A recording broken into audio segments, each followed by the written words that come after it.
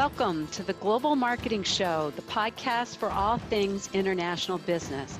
I'm your host, Wendy Pease, president of Rapport International and a translation expert. Come along with me today as we talk to an expert in the global marketing world about facing their biggest fears, hearing about mistakes they made or saw, discussing best practices, and sharing fun travel, language, and culture stories.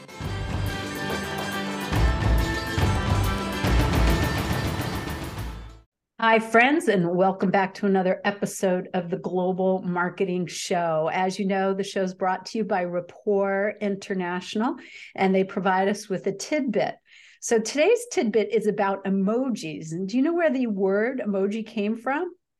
Well, emojis, are those little picture characters that are associated with cell phone usage in Japan, but they're now used all over the place. The word emoji comes from the Japanese characters, which mean picture. Emoji is a written character. So it's picture, written character.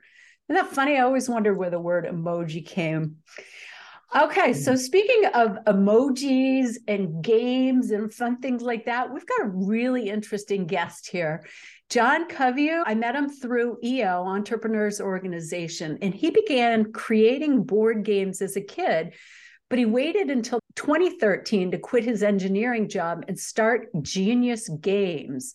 And between those life events, he was in the Army.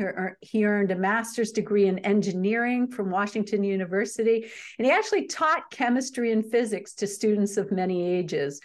He loves to talk around a campfire, laugh, and probably tell dad jokes and hear stories about real people who did amazing things.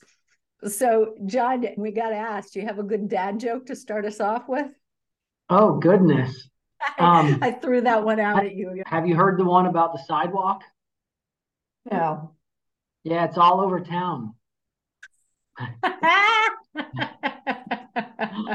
Here you go. It's funny, I forgot about that in my bio because I'm actually leaving tomorrow morning to take my kids camping with a couple other dads, and it's a great time to sit around the campfire and just hang out. So that's what I'll be doing all weekend.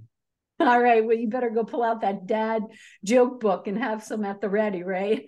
Refresh your memory. Absolutely. Yeah, I love that. And then telling jokes always makes me think of translation. And would that translation actually work in other languages? And that's one that might. I'll have to think of that. Pardon? I said that one might. Yep. Yeah, it just might. Yeah. All right. So tell us about Genius Games. Yeah. So like you mentioned, I started it in roughly 2013. So it's about 10 years old now. It started out as a hobby because I'd always loved board games growing up. I'd always designed just kind of my own little fun adventures and games growing up. When I was a teenager, I got a little bit heavier into some of the modern hobby games, played a lot of Risk when I was in the military. And I also really fell in love with the sciences while I was in the military, reading textbooks about, how atoms worked and the size of the universe was actually very therapeutic when you're in a combat zone, wondering, why does this person across from me hate me so much? There's so much about us that's in common. And so thinking about science, it was actually very therapeutic in that way. When I came home from Iraq, I finished my degree in engineering. My undergraduate was in environmental biology and then a master's in engineering. And as I was learning a lot of this stuff, I thought, boy, I spent a lot of time playing board games and playing games with my friends. Why are there no games out there themed around like science concepts instead of zombies and dragons and ninjas and science fiction and fantasy? I want a good old game about an atom, or a game about the periodic table, or a game about the human cell, or something like that. Just a straight science concept. There were none, so I started making some of my own, playtesting prototypes and whatnot. And I realized that making a good game was actually far, far harder than I thought. Most of the early designs I created were pretty terrible, but I just kept at it, and I joined some meetup groups of other game designers and play tested all of my products many times over and over and made them better and made them better. And finally, we had a few games that we thought we were good enough to publish. So I found an artist to create some files, found a factory in China. We first started in the US looking for factories, and then found some cheaper places in China that could produce better quality for less cost. And we launched a Kickstarter campaign, and we made our first dollar of revenue, I think October of 2014. And we launched our first game then. And since then, we have published, boy, I would say about 40 different products, maybe even we're in the 50s now. We've made somewhere probably around $2.5 to $3 million through Kickstarter campaigns, and probably another few $1,000,000 through Amazon. And we sell to a lot of different retailers and distributors across the US and across the world. And maybe the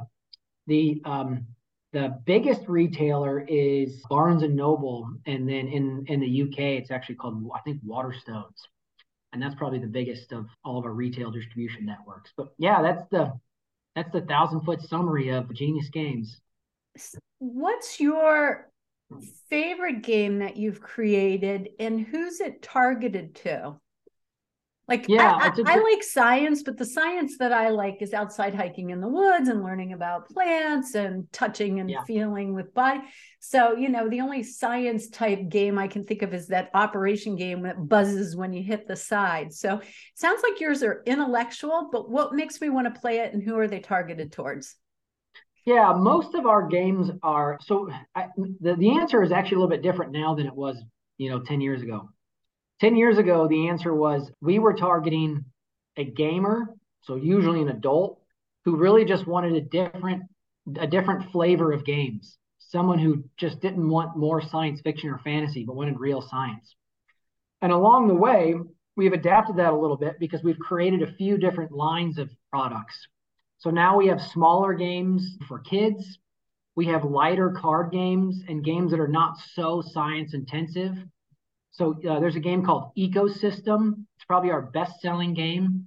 It's basically a game about an ecosystem. You have these little cards, and you're passing them around the table, and every time a hand gets passed to you, you get to choose one of the cards from the hand, and it's things like a bear or a hawk or a bee or a river or some kind of habitat, and you're placing them into a grid on the table and trying to build a habitat. And the different cards score dependent upon what they're next to or what they're closest to or what they're adjacent to or what they're not close to. Like wolves want to be off in a pack by themselves. And so that's a really fun, light game, not hard science, family friendly, easy to learn. But then we have some other games that are, we have a game called Ion, a compound building game. It's about taking positive and negative ions and building neutral compounds. That's like, chemistry 101. You're going to learn about that in chemistry class. And then we have bigger games about the human cell or about Mendelian genetics. And then smaller math games for kids. And then we recently actually started publishing a full line of double-sided jigsaw puzzles for young kids, floor puzzles that are, some are about dinosaurs. You have a dinosaur on one side and the skeletal structure of a dinosaur on the other. And then we have anatomy puzzles, so a tiger, a shark, and an owl. You have a picture of a tiger on one side, and on the other side, you flip it over, and a certified medical illustrator who studied at Johns Hopkins University did a full anatomy illustration of the tiger. So on one side's the tiger, on the other side's the anatomy. So things like that. We're just trying to get creative and think about, how can we just make people fall in love with science through play and activities and games. Wow. That's fantastic. Okay, so you have this great idea. You start, they sound fun, not boring. So right. It's not geared towards formal education in the school, but really bringing the family in and a social event to play. That's exactly right. Yeah, our goal was to create games that gamers would choose to play and scientists thought were accurate and correct. And in that way, gamers will play it because they think it's fun. Families will play it because it's constructive and it's fun. And science teachers would pull it in the classroom because it was science accurate. And they could use it as a tool in their classroom. Okay. So you create this. It's in English. You're based out of the United States. And you decide to go international. How did you make that decision? Yeah, it's a good question. So, kind of the first step was we were going to a number of different conferences throughout the US. The largest one is called Gen Con. It happens in Indianapolis once a year. There's about 100,000 people from mostly the United States, but also all over the world who attend that convention. And then there's also another convention called GAMA, the Game Manufacturers Association of America, or something like that. And that's usually in April. And it's just for publishers of games and hobby kind of products, and then retailers, distributors, or licensing partners. And so we first got introduced to a few of these distributors, and the idea of distribution is the distributor is going to buy product in volume from you. So they're not going to buy 10 units or 20 units. They're going to buy like a few hundred or a few thousand units. They're going to freight it over to their country overseas, and then they're going to sell it to their retailers or customers in those countries. And so we were already in distribution in the US for a few different larger distributors here that focus on the hobby, focus on games and toys and that kind of thing. And so we were approached by a few of these distributors, first in the UK, and then also in Australia and some in Canada, because those were English speaking areas. And so it was really easy first to get us to basically, we were not really the exporter. We would just ship, and we learned, through a lot of trial and error. We would first ship the products directly to their warehouse, say in England or Canada or Australia. And we realized, well, that's not economical because we can't afford to ship, say a half a pallet or a few cases to a retailer in a different country. And so a lot of these larger distributors, what they'll do is they'll set up a freight forwarder in the US. So usually in New York or somewhere like that. And they'll order products from a whole bunch of US manufacturers or US publishers. And then they'll combine all that product onto one container and then ship that container from New York to wherever their port is. And in that way, they're not sending lots and lots of little tiny shipments. They're very efficiently taking advantage of economies of scale and just shipping one larger container and splitting that cost amongst all the products on that container. So now we have a policy where we'll ship free anywhere in the US to retailers or distributors, but we won't ship overseas. So they have to have a freight forwarder in the United States. And that's how we really first started branching out, is through these conventions, setting up this international distribution network. Travel to any of the international markets, or have you all done it through the local conferences? Yeah, so I mean, we started out local. There are a lot of international conferences. There's one in Nuremberg. We've never attended it, but it's basically a global show for toys and games. We do, or have in the past, attended Essen Board Game Convention. That's actually the largest board game convention in the world. And while we are there, we would meet new distributors and retailers.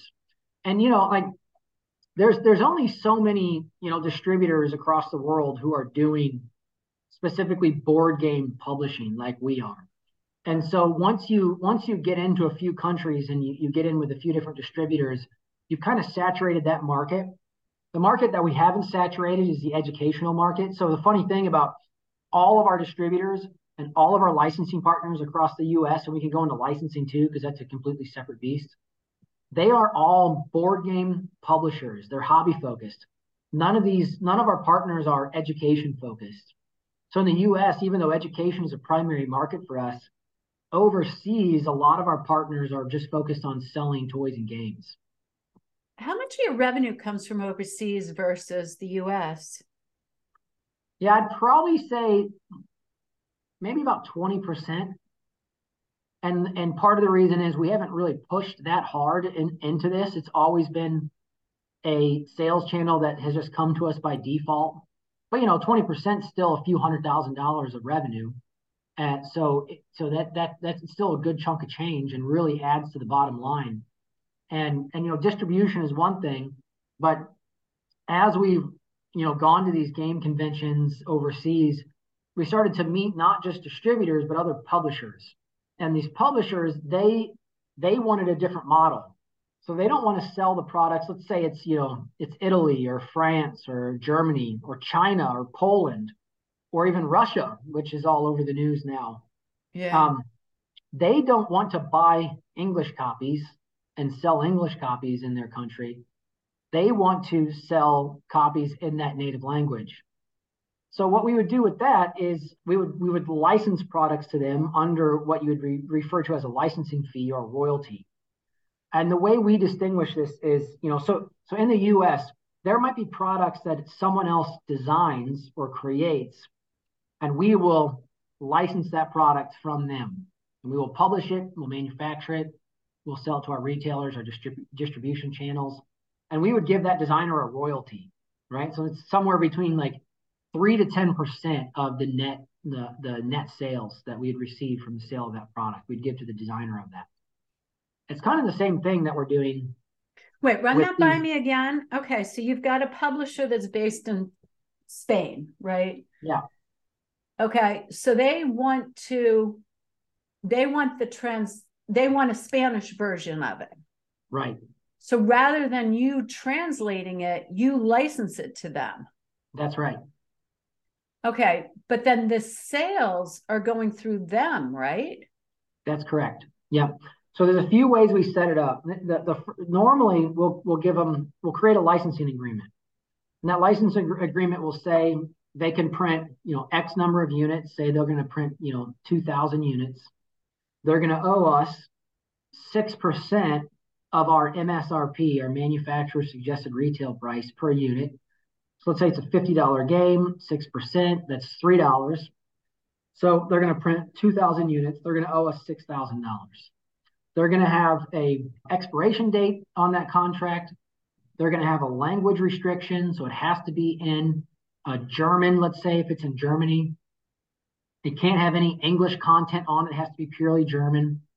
They're going to get a geographic restriction, so they can either sell all across Europe or just in Germany or worldwide, wherever it is. There will be usually a deposit. They have to they spend 50% of whatever that total licensing fee is to get the files from us. And then they take those files, they will translate everything, and then they will update the files with the new translated language. And then we'll review it, make sure the files still look good. And then they'll either use their factory or our factory to print those products. And usually what we'll try and do is print their products along with an English reprint. That way they're using our factory, and we can control the quality and make sure that the same material is being used for both the English and, say, the German or the French or the Chinese versions. And then so you print the one that's translated, and then you also print an English one so they can just eyeball it. Right. We'll try and print both of them at the same time at the same factory, because we're already printing these at the factory that we use in English. And so if they're also going to print the exact same game, but in a different language, that means the materials are identical. Only the ink is different. And so we're going to get a cheaper cost per unit because we're printing more units. Okay. All right. So you're in 50 countries in 7 to 8 different languages still? That was a couple of years ago. Yeah, I think it's a lot more now. I mean, we have most major languages plus a lot of more unique languages. So we're obviously English, Spanish, French, Italian, German, Chinese, Hebrew, Polish, and we have a Russian license that also sells into the Ukraine. And I'm probably forgetting some. I think we have a few languages in Korean, a few in Southeast Asia. So yeah, there's quite a few languages now, and they all kind of work under that similar licensing type of agreement. So how many Spanish-speaking countries are you in? That's a great question.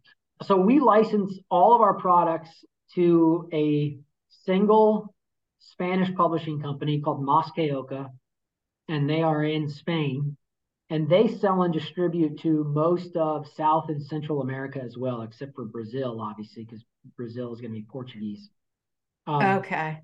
So, I don't know. I don't know what the actual penetration is in the South American and Central American market. If you walked into a game store down there, would you actually see our products in Spanish? And a lot of that would be up to the company in Spain that has the license for the Spanish products and where they are, what kind of reach they have across the world. Yeah, that's exactly what I was wondering about, because if you had one licensing fee in Spain and then another one in Mexico, how would you control that global message or consistency across? Yeah, Um, right now, when someone gets the Spanish rights, they were large enough that we gave them global rights. So is we knew that when we first negotiated that contract with them, that they were going to get all Spanish speaking countries throughout the world. And then what about French? Yeah, when you get into French and German and Dutch, you get it's a little bit messier, but we did the same thing where if you're the French publisher, you get all rights in French across the world. I think the only thing we didn't do was Canada, so they can't do like Quebec or French speaking Canada. But because you've got a number of countries in Europe who speak French, and you also a number that speak German. Switzerland, if I'm not correct, is part of that. And Right. so we gave them the license to be able to sell basically in any of those countries. Now that I think about it, there's actually some countries in Africa who speak French as well, and so they are allowed to sell their products in the French language to any of those countries. And they also, every once in a while, you'll have a customer like in the United States who wants to buy the French version, and they're willing to pay the money to have it shipped from the French distributor or the German version from the German distributor. They're willing to pay the cost to get it here in the United States because it's more of like a collector's item for them. Right. We work with a toy company that has some games and Berry paraphernalia, and they sell a lot of Spanish translated materials here in the US because they're such a large. So I can see that with French and Spanish and in it, well, a whole bunch of different languages in the US. Yeah. So it's really interesting to me because I don't think I've heard this before, is that you're not doing it by country, you're doing it by language, and then you're contracting with those publishers rather than using the distributors. That's right. Yeah. And then they can sell to whatever distributor they want. And there's a lot of reasons for that. When you look at like Switzerland, it's hard to say who's allowed to sell into Switzerland. And so, do we have a separate publishing company who wants to go all in on a language? And if you're geographically restricted, you're much less likely to be successful because you have to do a smaller print run and you can't sell outside your borders.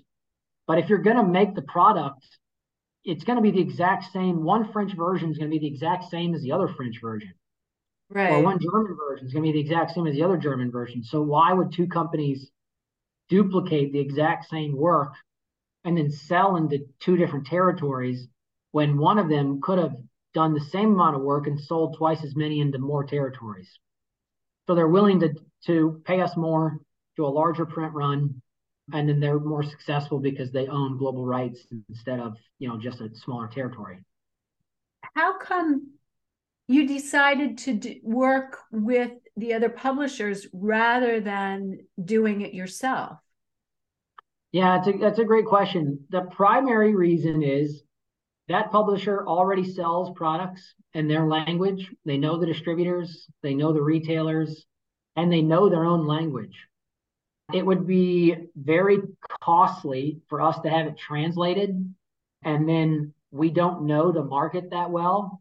Whereas with this, it's basically money up front and no work and no cost for us. So when we make $10,000 in a given month from our licensing fees, that's just $10,000 that goes into pure bottom line profit. There's no cost for us whatsoever in that $10,000. All the cost is in the publisher, them translating, and then them manufacturing the product. No additional work, no additional cost, just pure profits for us, which is why we use that model. Okay. And so your licensing fee, I wrote it down here, is 6%. What Yeah. do you bring down, if you don't mind sharing, to the bottom line when you're doing it on your own? Yeah, it's probably, I mean, that's good. It's going to be different depending upon what sales channel we sell into. But I would say, our bottom line is probably somewhere around 30 or 40%, depending upon the sales channel. What point? Like This model works great for launching it, particularly when you're having it in demand. Have you ever thought about what point you would change it and do it on your own?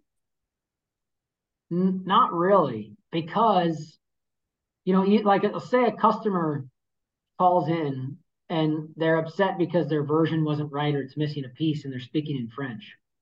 There's nothing I can do. And so we'd have to set up, that 30 or 40% and that 6% it's not apples to apples. That 6% requires no overhead. That 30% requires an office and staff and insurance and, you name it. So we have a monthly overhead that we have to pay for so that we can provide customer service for all the customers we have here in the US. If we were then to begin translating ourselves into French or German or whatever other language, and we've got customers that are upset in France or in Germany, there's really nothing we could do. So we'd have to hire someone overseas in that country. And now we have to compare what is the amount of money we're making after we have hired staff overseas. And it seems more economical for us to just enter the market immediately with a massive publishing company who can sell 5,000 units or 10,000 units instead of us trickling in, possibly only selling a few hundred units because we don't know the market, we don't know the language, we don't know the distributors, we don't know the retailers, we don't know how to communicate to the customers. Right. And then you'd be publishing partner does. competing. Pardon? And that publishing partner does. They know all that. Not only do they know all that, they've already been doing that for, say, 10 years. And that's why they're going to be successful at selling our products in those areas. Right. And then you'd be competing against them too if you're coming in as a smaller company. That's right. Yeah.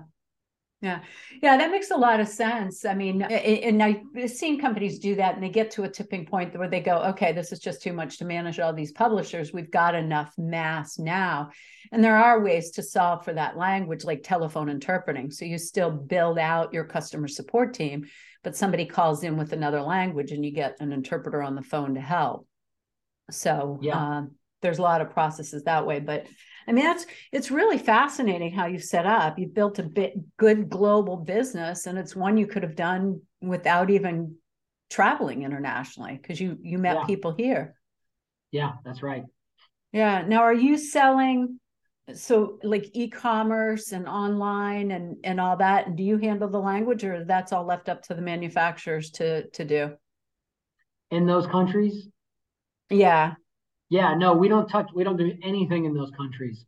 We only personally sell in English in the United States. No, and then we do so, and then but basically in English in the United States.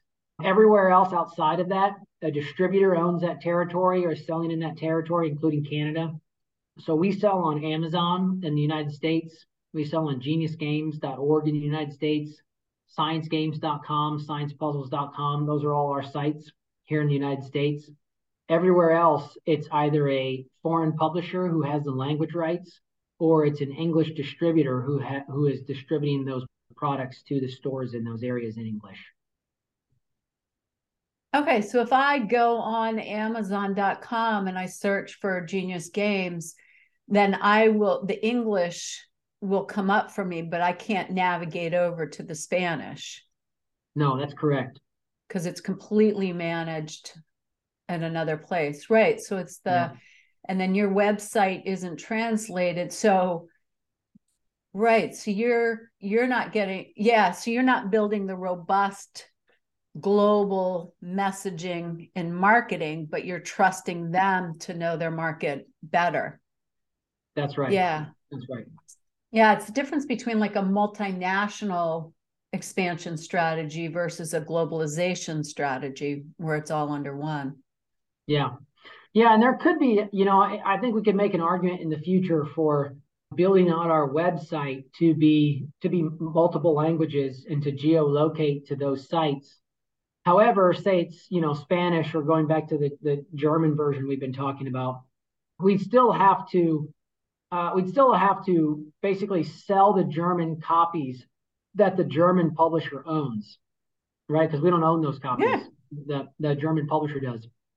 So if they ordered it from that site, the German publisher, we could basically like rebuy those games and ask the German publisher to ship it to the product, to ship it to the customers that came to our site to order. But then, you're kind of coming full circle. Maybe we just act as a retailer to them in that case. But, at the end of the day, a lot of those customers in Germany, here's the thing. If you're a customer in Germany, you're not going to geniusgames.org. You're going to wherever customers in Germany buy board games. And so, we'd have to really build out our marketing platform in that area to make translating our website in that area viable. And if we did that, we're basically then cannibalizing the licensing partner that we have just given the rights to anyway. So, and for us, if I want to make more money, I'm going to make more products, or I'm going to push other sales channels in the US. I probably wouldn't, my growth strategy wouldn't be to compete with our partners that are already giving us a good amount of profit. So, okay, play me out on this. So say you take your website and you translate it, and is it Genius Games in all the countries, or did they translate the name of it? Genius Games is not translated in any other languages. So it's just Genius. If someone finds Genius Games, they're going to find just geniusgames.org, the US site. But it won't, it'll ship. I think we ship to Canada, but that's the only place we ship to from that site. Yeah. See, I think that there's a co-marketing opportunity, a way to support your distributors. Let me play this out, because for sure, is if they're searching Genius Games and they come to your website and it's all in English, you then put a stop to the buyer and they've got to do more work. But imagine they get there, they see best practice, the globe, they drop down, they see the language, and then the language page goes to support your distributor. Yeah. That's good. Yeah. Yeah, we should probably put language links to those distributors, or at least like, here's some retailers in that area you can purchase products from. Yeah. Because then you have a landing page, and then they'd be able, and then if you put the link to their website where they can buy it, they'd be able to track what's coming in from you. And so then you're supporting the distributor and increasing your revenue coming in. Right. Yeah. Now, another thing that I'm curious about is, do you ever check the quality of the translation? Yes, they're required to send us a number of samples. And so after that print run is done, we'll usually get 3 samples. And then sometimes I'll keep them as souvenirs. And then other times we'll, give them away as a raffle or something like that. But yeah, usually we'll look through it and just make sure the quality is the same. Do you have somebody that speaks the language, like do a check edit against it? No, that we kind of leave that up to that publisher. And what's just the trust in the publisher? Yeah, because we have the publishers that we've been working with, they've translated, most of our games into that language, and they're good at it. And the reality is there's a lot of lingo in games. There's a lot of terminology that they're going to know as native speakers that we just would never know unless we were, gamers. Mm-hmm. Yeah, that's certainly the case. Do you ever worry about them taking liberties and changing messages or meanings or part of the game from the original concept? No, I don't think so. No, there's nothing that sacred in the games that we would care if they did that. Okay. Yeah, that's what I'm wondering about, because I've seen instances where people will have their distributor do the translation and they change the marketing message to a sales type message. And so in the games, like as I was asking the question, I was trying to process whether there'd be something, but it's pretty factual because it's science, right? Yeah, and most of what they're translating is, say, the name of the game and the rule book and the words on the cards. So, words on the words on the board, the words on the cards, and then the rule book. So however they would explain the rules in their language is, really up to them. There's not a lot of marketing material in the games. Right. So that's really up to how they decide they want to market the products. And they would be marketing our products along with all their other products. So we would have less control over how they went about. marketing them. Right. And then you're tracking numbers and know what you'd expect to see them selling. Right. Because you have contracts with that. Yeah. I mean, it's brilliant how you've set it up. I mean, it's so exciting because you've got that natural growth. Yeah. So yeah, if you want to explore translating your website, I have a bunch of other ideas on that, but we don't have to capture that now. We're kind of coming to the end of time, which is such a bummer. And you know, this question's coming at you. What's your favorite foreign word? So I'd probably say the German word for butterfly, Schmetterling, I guess is my rough pronunciation of it. And the reason is that Schmetterling, I think that's if you're a German speaker, you're probably going, oh, that was horrible. But there's this really funny video that I saw that describes the way that German people say certain words and how aggressive it is. And my mother-in-law was born in Germany, and my wife grew up speaking German as well as English in the home. And so there was this video we saw about how people in Italy pronounced certain words, and then the word in French, and then the word in German. And it's like really beautiful and French and Italian and Spanish. And then it was this really rough Schmetterling for butterfly. And that always just stuck with me. And it was just always such a funny thing. So I remember that word. Can you still access that video? I'd love to put that in the show notes for people to watch. I will. Okay. Yeah, I'll pull that up. Okay, so we'll share that on the show notes. And then do you have any recommendations for people that are thinking about exporting or that they're afraid of exporting? That's a great question. I mean, I'd probably say there's a lot of conventions for whatever kind of product, international conventions. And those are probably some of the best places to go to meet other people who are doing that, to identify who the exporters are, who the international partners are. There's also just there's an enormous amount of content online you can find about it. You know, I know Sheltered International, they're a large freight company that we use a lot, as well as Freightos. They both have. Can you say the first one again? I didn't catch that. Yeah, Sheltered International. SHELTERED International. I think that's right. Yep. Yeah, okay. like I've never heard of that. Sheltered. Yeah. And what was the next one? And the other one is Freightos. It's like freight, but then OS.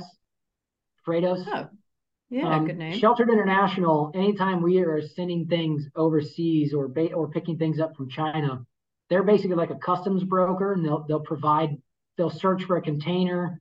They will broker all of your documentation to get you into the United States or out of the United States. And so we just pay them, you know, if we've got a 40-foot container of product that needs to leave Shanghai, we'll just call them and say, hey, we've got this product. It's FOB, freight on board, or it's Ex Works, meaning pick it up from the factory. Can you give us a quote to get it from the factory to our U.S. warehouse with all customs and duty paid? And I say, yep, that'll be, you know, $7,569. And say, great. And then they take care of that whole shipment, and we pay them that amount of money to move that product here. There's also Freightos, which is sort of doing the same thing, except you don't call a person or send an email to a company. It's an online tool that brokers it out for you and then tells you, here's all the options you have to send that shipment. You can do an LTL, less than truck load, or LCL, less than container load, or you can do full containers, 20-foot containers, 40-foot containers, 40-foot HQs or HC, high capacity containers. So depending upon what you have, they're like an online broker to basically tell you, here's the fastest shipment, here's the lowest price, here's the highest reviewed freight company, and then you just book it right through Freightos. And what I was mentioning was they all have blogs, and so you can just read a lot of the blogs and learn about what's happening in the movement of product overseas. Okay, so go to conventions to meet people and learn, and go to your product, whatever your products are, go there, and then go online, particularly to like freight forwarders or logistics people, and read their blogs and read. Those are great ideas. Any other ideas for people who are interested in learning more how to export? I mean, call Wendy. Thank you. Yeah. Don't call me. I'm too busy. Did you ever connect with your state export rep? Didn't I put you together with that person? Yeah, they've got a great program where we went to a few conventions overseas and they paid for a plane flight and the convention fees and some marketing materials for us to go demo product overseas. So that was great. Wow. Okay. I think that's the STEP program in Missouri here. Yes, it's called the STEP grant. If you're in any state in the United States, call me and I'll connect you to your STEP grant representative so you can find out how to access flight, conference fees, and what else did they pay for? The flight, the conference fees, a hotel room, and I think some marketing. I mean, it was like, I think they reimbursed us like $6,500 to go to the Essen Game Convention. It was a great rebate. That's fantastic. I'm so glad that worked out because I had wondered. Yeah. And so there's the trade advisors from every state and then the federal government that will help. All right. So John, where can people reach you or learn more about your games? Yeah, you can. I mean, obviously you can go to Amazon.com in the US and search for Genius Games. You can go to geniusgames.org or sciencegames.com or sciencepuzzles.com. You can reach out to me, my email, john@geniusgames.org, if you want to reach out to me specifically. Thanks so much for taking the time out of your busy schedule to talk to me today. I really appreciate it. Yeah, I had fun. Thanks, Wendy. Good. Yeah, and for listeners, if you want to know more, go find him, or you can go to our Global Marketing Show podcast and listen to other people that have fun experiences like this to share. You can find it on where you listen, Spotify, Apple's, or you can just search Global Marketing Show online. So thanks so much for listening. Forward this on to anybody that you know that is in the gaming industry. I'm sure they find it fascinating. We'll talk to you next time. That's a wrap for this session. A big thanks to you for listening to the Global Marketing Show. Hope you had just as much fun as I did. New sessions launch weekly on all places you find podcasts, Apple, Spotify, Google Play, and of course on our website. If you know someone interested in this topic, please tell them about us. Au revoir for now.